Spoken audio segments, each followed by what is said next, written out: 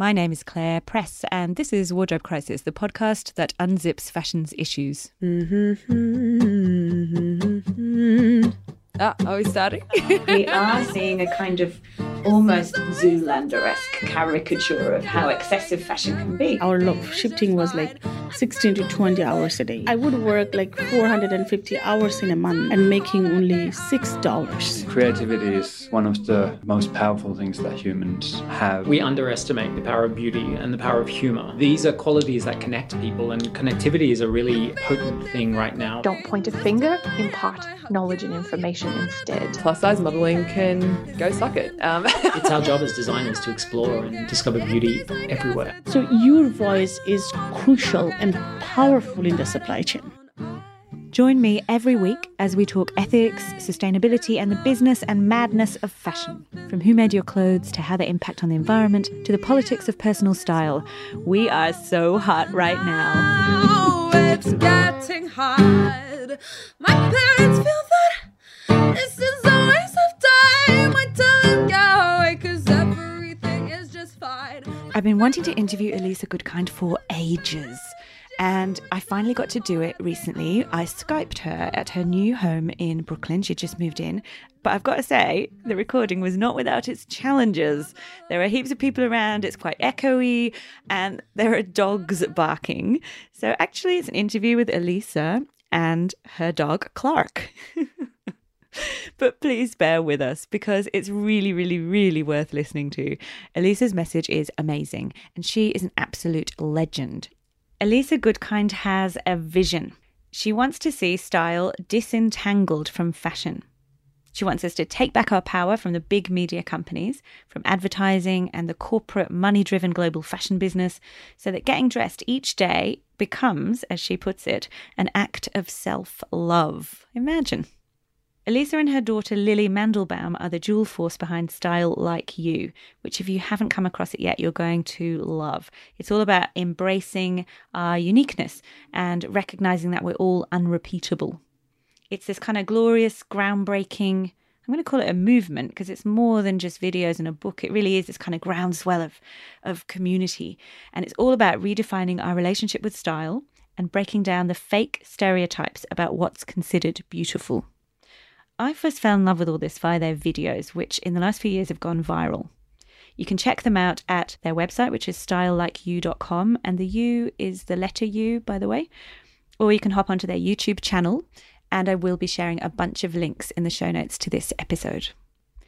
These films, which began by kind of delving into people's wardrobes, have evolved into these performance pieces, these riveting video interviews in which the subjects gradually disrobe. So as they tell their stories, they take off their clothes and it becomes this wonderful, compelling, moving, intimate experience.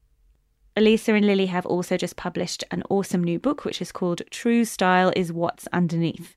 In this episode, we're going to hear from Elisa and how she's mad at mainstream fashion. She calls it out for making us feel shit about ourselves, for its lack of diversity and for responding to that with tokenism. She thinks commercial fashion basically stifles creativity. And I mean, she totally rejects it. And yet she used to be part of it at its very core. She used to work at Self magazine. She's been a stylist. She's worked with some of the biggest names in fashion. And in this episode, we talk about how she's seen it change and how and why that world that she fell in love with as a stylist working for Condé Nast in New York in the 80s has disappeared.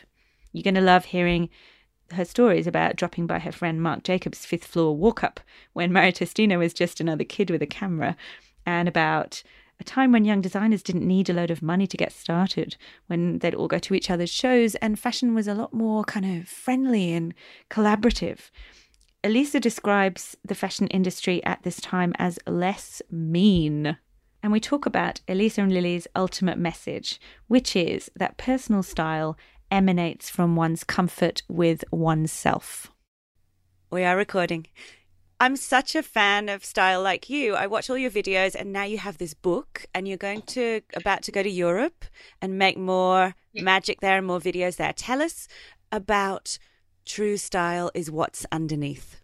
Well, basically what it means is that style and beauty is about a comfort in your skin and about self-acceptance and embracing what is unrepeatable in yourself rather than feeling as though you need to change yourself, to be stylish or to feel beautiful, to be acceptable in society. So it's really taking everything that we're told, that we need to be certain hair color and a certain style hair and be a certain age and be this one, dimensional person in order to be beautiful. We're inverting all of that and saying that actually, beauty and style is something that is infinitely multidimensional and multifaceted, and that it's about each person's complete uniqueness and what is unrepeatable in them, and that no one person is like the other. Oh, as a matter of fact, I'm wearing one of our T-shirts.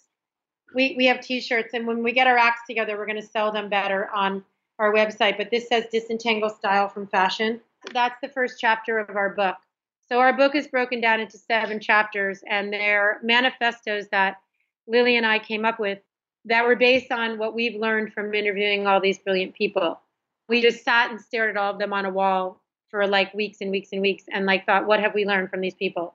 Another chapter is Consume Consciously, which is not just about going green, but also who are you following? Are they enhancing and empowering you, or are they disempowering you?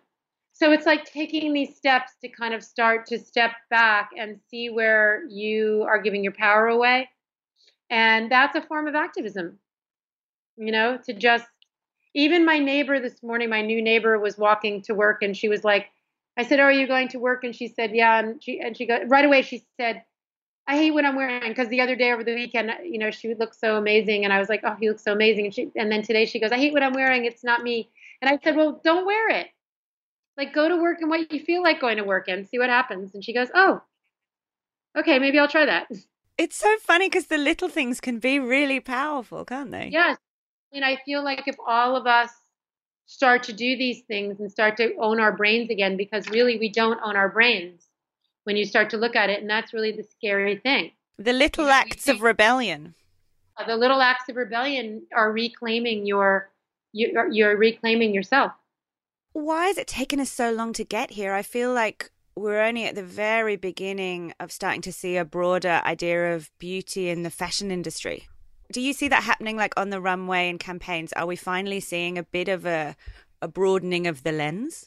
I think that there's a teeny tiny bit of it, but it's still really, really token. I still think if you look at the cover, established magazines and big brands and all that, they obviously feel a certain imperative, from the public and a pressure, but not enough. I think it's beginning, and there's talk, and they've accepted sort of curvy as something, but now it's just kind of the new curvy, the new body, the new perfect curvy person, and they're all the same body too. You also have we need to cast one curvy girl or one trans model or one. It's sort of tokenistic, right? Yeah, we recently had a write up in the New York Times, and Ruth Lafarella, who wrote about us, said that there was literally one person who was over 50, Lauren Hutton, in an ad this year.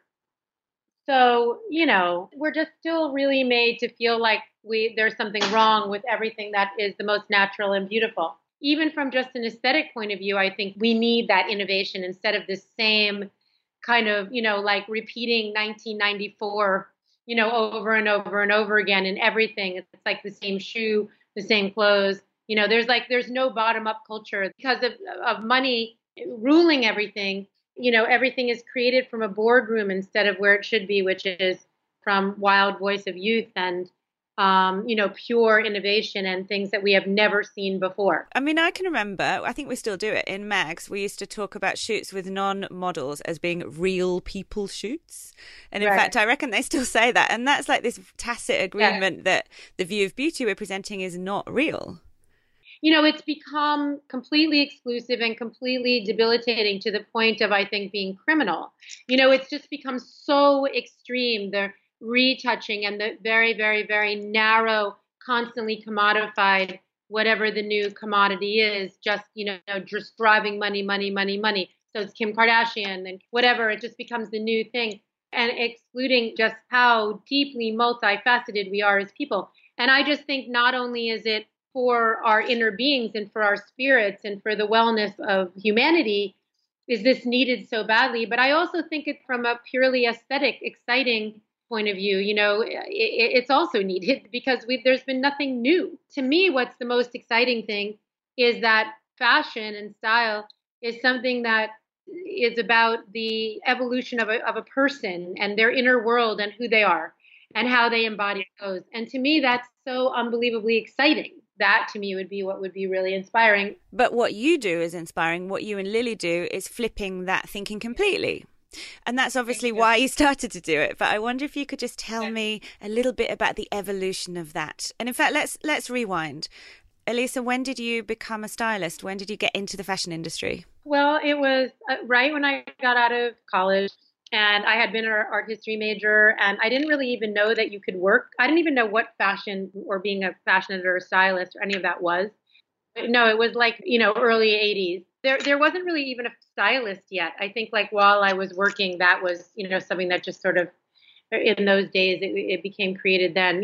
There were fashion editors. And so I got a job at Condé Nast, and they were just starting Self magazine, and I was the assistant to everybody. It was like 4 or 5 amazing, amazing, amazing people that I was just completely enamored with, and they were all very, very unique. The beauty editor, the fashion editor, the creative director, they were all these fascinating people, very different, unique in their style and who they were. And there was no brand names, and there was no everybody wearing the same thing, black skinny jeans with slit at the knee. It was like each, one was like kind of dressed like the French lieutenant's woman, and another was head to toe. She's in our book, actually, and we did a closet video on her, Mary Randolph Carter. She still is the same, in the Navajo blankets and incredible early American sort of Ralph Lauren, but like a total original. I really evolved, from this world. And from there, I was an assistant, and then I quickly started to do my own shoots, and I was traveling all over the world, and I was working for the tippy top photographers, like Mario Testino. I think I gave him one of his first jobs, actually. Wow. Yeah, and Bill King and Albert Watson, and it was just an amazing world in the 80s in New York, and we were paid to discover. So we were given expense accounts to dig all around New York, go out all night. And look for the fashion people and the new designers and the cool scenes. I found Marc Jacobs. You found Marc Jacobs? Well, I went to his 5th floor walk up on the Lower East Side, and I was one of the first people to give him a credit. Yeah. And I knew, right, and then we became great friends. And like Kenneth Cole put his first pairs of shoes on my desk, and Oliver Peoples and Bobby Brown was a good friend. It was just this really, really, really, really innovative, creative time in New York. And the fashion shows, a designer wasn't coming with a big expense account or with a business plan. They were these creative, brilliant geniuses that came out of nowhere with no money, almost like peddling, on the streets and living in the East Village and downtown, and every block and everywhere you went, there were people hammering behind a door, making jewelry, or it was just wildly creative, and it was so much fun to do. And editorials were really editorials. We could use all of these people's clothes. It wasn't like advertisers head to toe. I think listeners might be interested to understand how that works now, because in magazines now you will have to represent advertisers, and many, many shoots are only advertisers. It was happening 10 years ago. Like, I literally would have a list, like I would do an editorial shoot pretty much post 9/11. We stopped getting paid for doing editorial shoots, freelance stylists. We had to spend our own money. Photographers had to spend their own money for the privilege of doing it. And we would still do it because we were so hungry to be creative. But then we would have these lists that we would get just inches thick of advertisers that we had to put on the page, diamond advertisers. It was awful. Like, just, it got to a point where we had to put many on one page. That didn't go together. Yeah. So no, not at all. Like, I would have to tear up guest dresses and tie them in their hair or put them on the couch, or it was just, and like, here we are, like, doing this for no money and just for creativity. And then at the end of the day, we're just selling advertising, and so I was so disillusioned over the course of 20 years of being in the business, and then dropping out for a little while, teaching yoga when my kids were younger, and then going back and seeing how much, more narrow it had become, and like, with the pages filled with the advertisers, and really no designers being able to break into the scene anymore that, weren't already established or already anointed by Vogue magazine or already had a business plan, the same, and then celebrities and the same 5 people and the same 5 designers, the same 5 celebrities always on all the covers. And, I just felt more and more and more oppressed. And I actually couldn't stop crying. I would go to the fashion shows and, nobody's talking to each other, this sort of mean kind of hierarchical, sort of Anna Wintour Vogue thing had taken over. And, fashion had become kind of mean, where it was once so collaborative.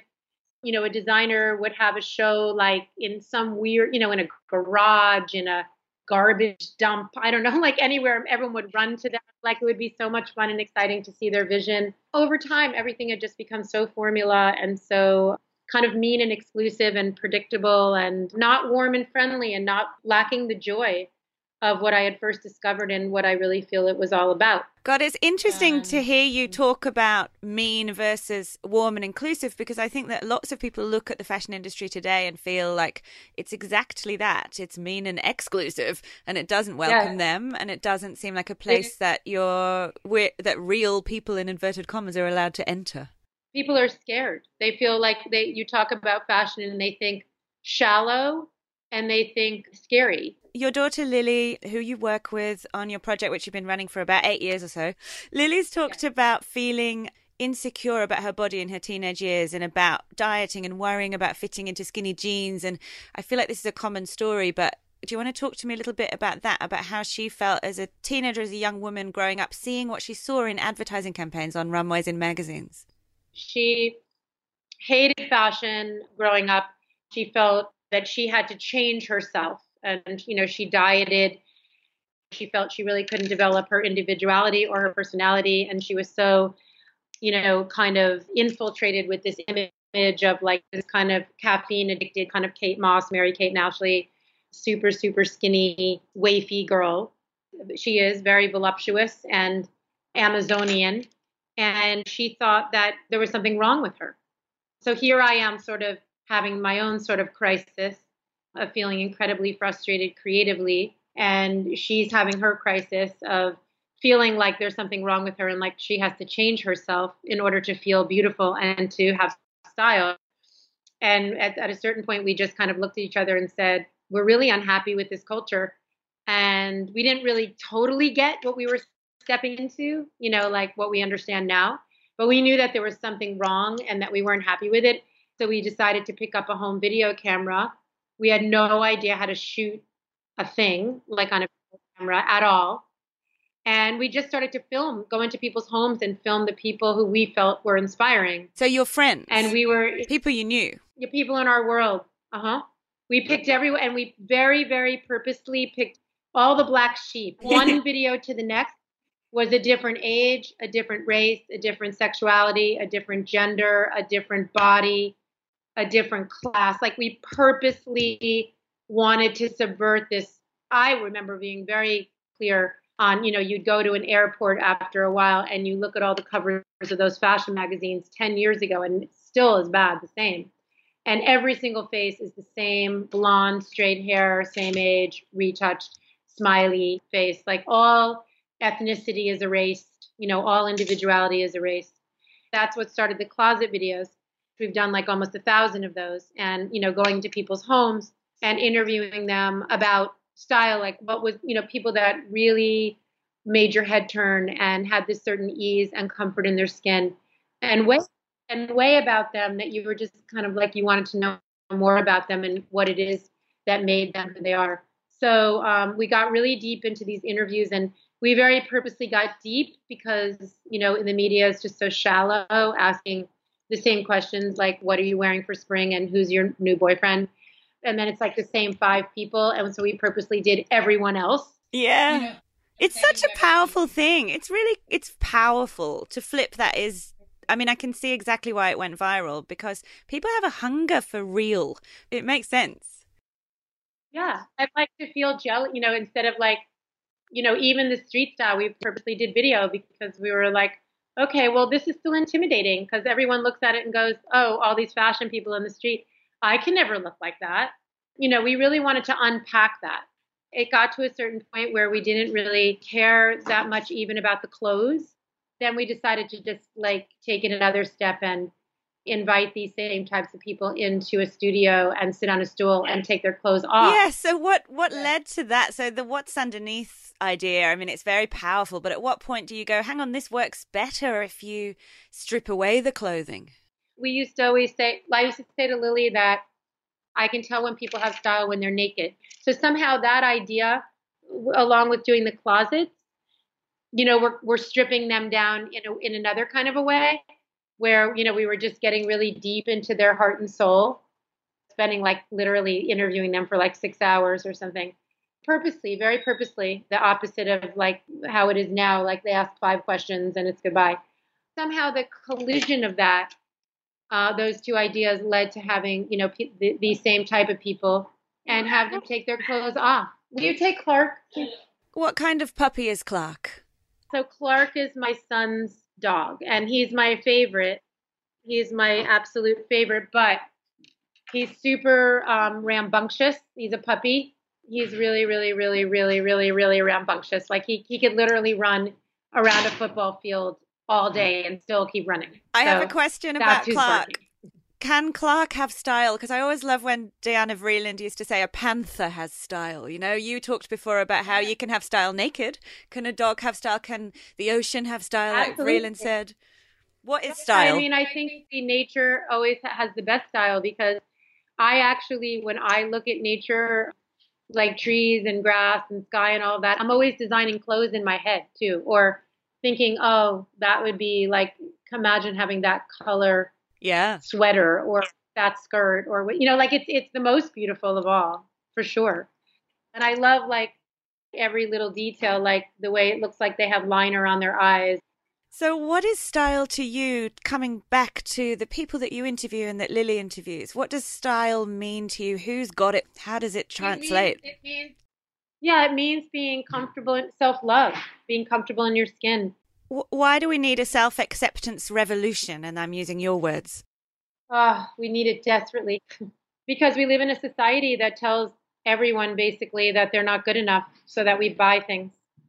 Then that's what happened with What's Underneath when we started to shoot. The level of disdain that people have for their bodies and what they've had to go through to get to a place of acceptance is so profound. To me, it's criminal. It's a criminal act. How annoyed are you by it? I'm very annoyed. I'm annoyed.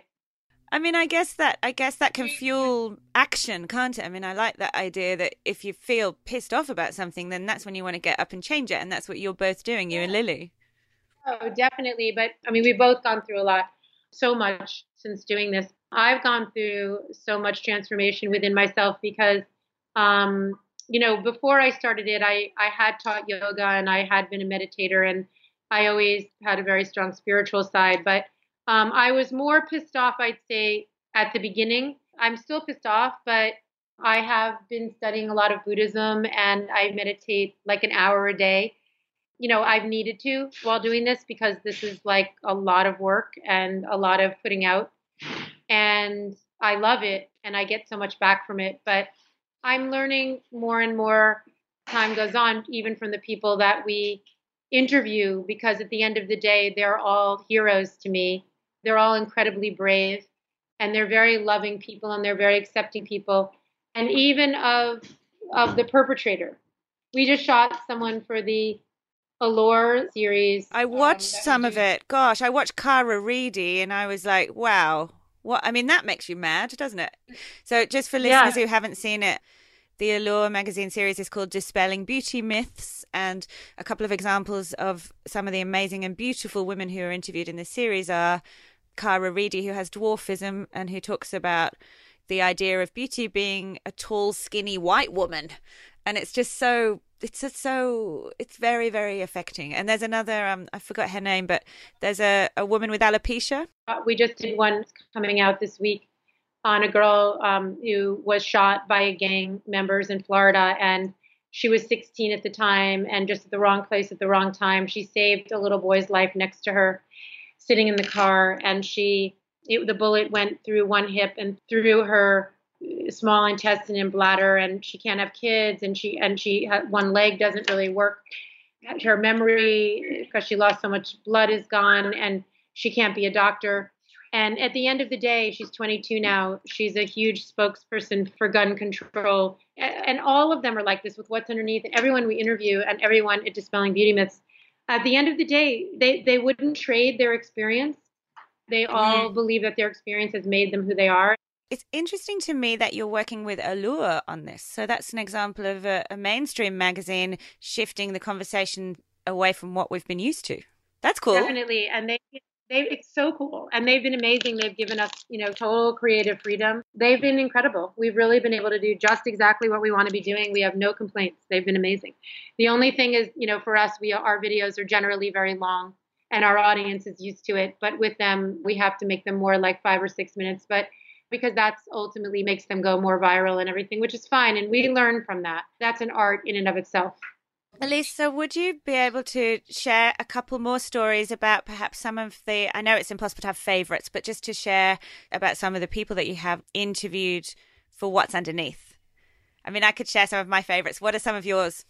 Maybe Melanie Gatos is someone, like she's the model that has ectodermal dysplasia, that she's bald and she has a cleft palate. To me, she's just exemplifies beauty. Today, if I was going to cast a fashion shoot and, do a high fashion shoot, I don't even think there's enough good clothes out there. But anyway, it's to style a shoot, I would use Melanie because I feel she's so diametrically outside of the existing beauty norms that to me, she's the most exquisite beauty. I find her just like an ethereal, like an elf or like a fairy or something. And I adore her beauty, and I think she would make clothes just come to life completely. But I could see everybody that we've shot, embodying clothes and, in ad campaigns and everything, literally everybody. That would be my vision. But Melanie stands out as just sort of the message is really loud and clear. But I mean, I really do love them all. It's so hard to say, one over the other. I think Alok, who's trans, he's just so brilliant. Alok Vade Menon. I think he's a future leader of the world.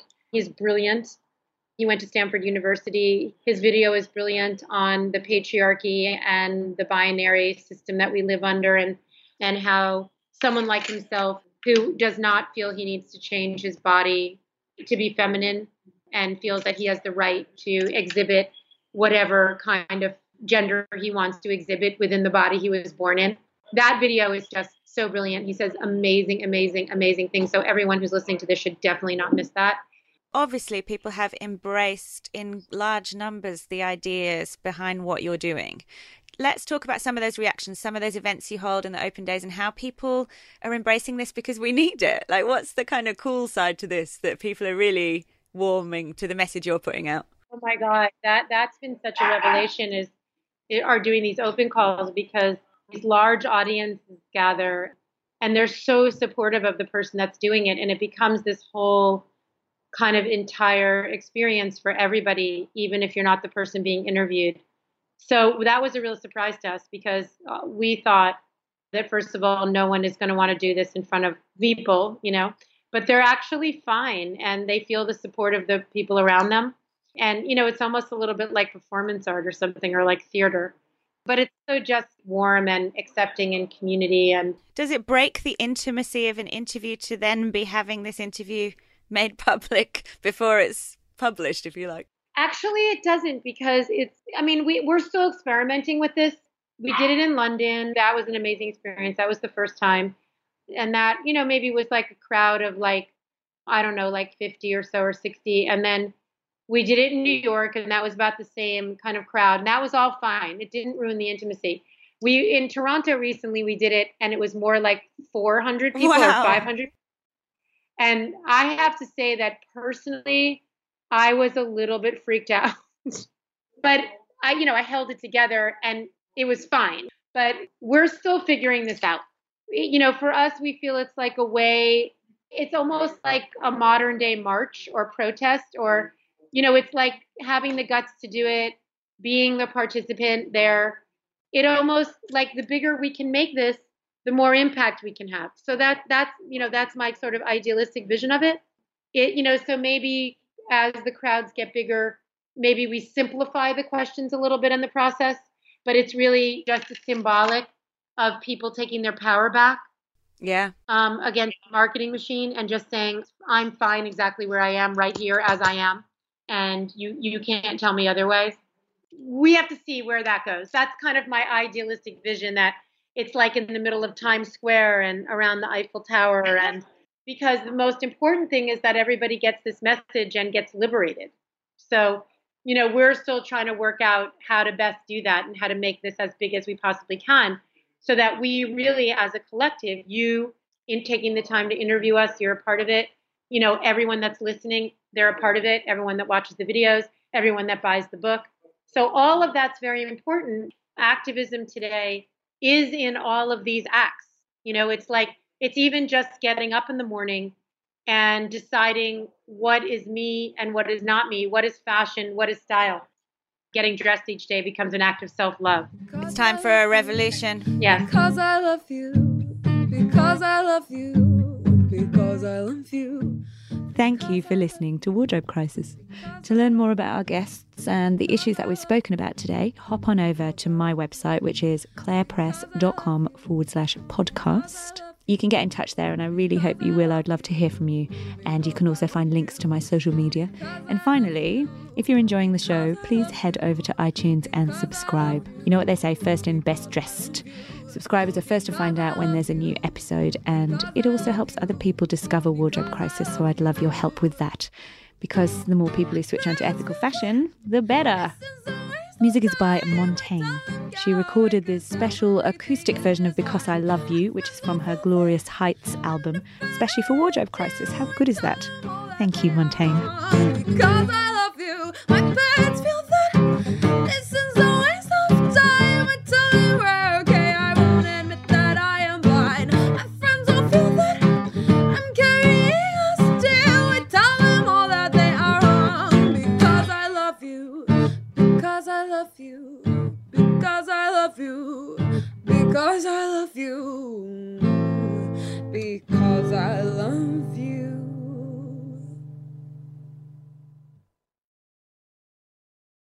Jackrabbit FM. For your ears. Who is that? Hi, Podcast.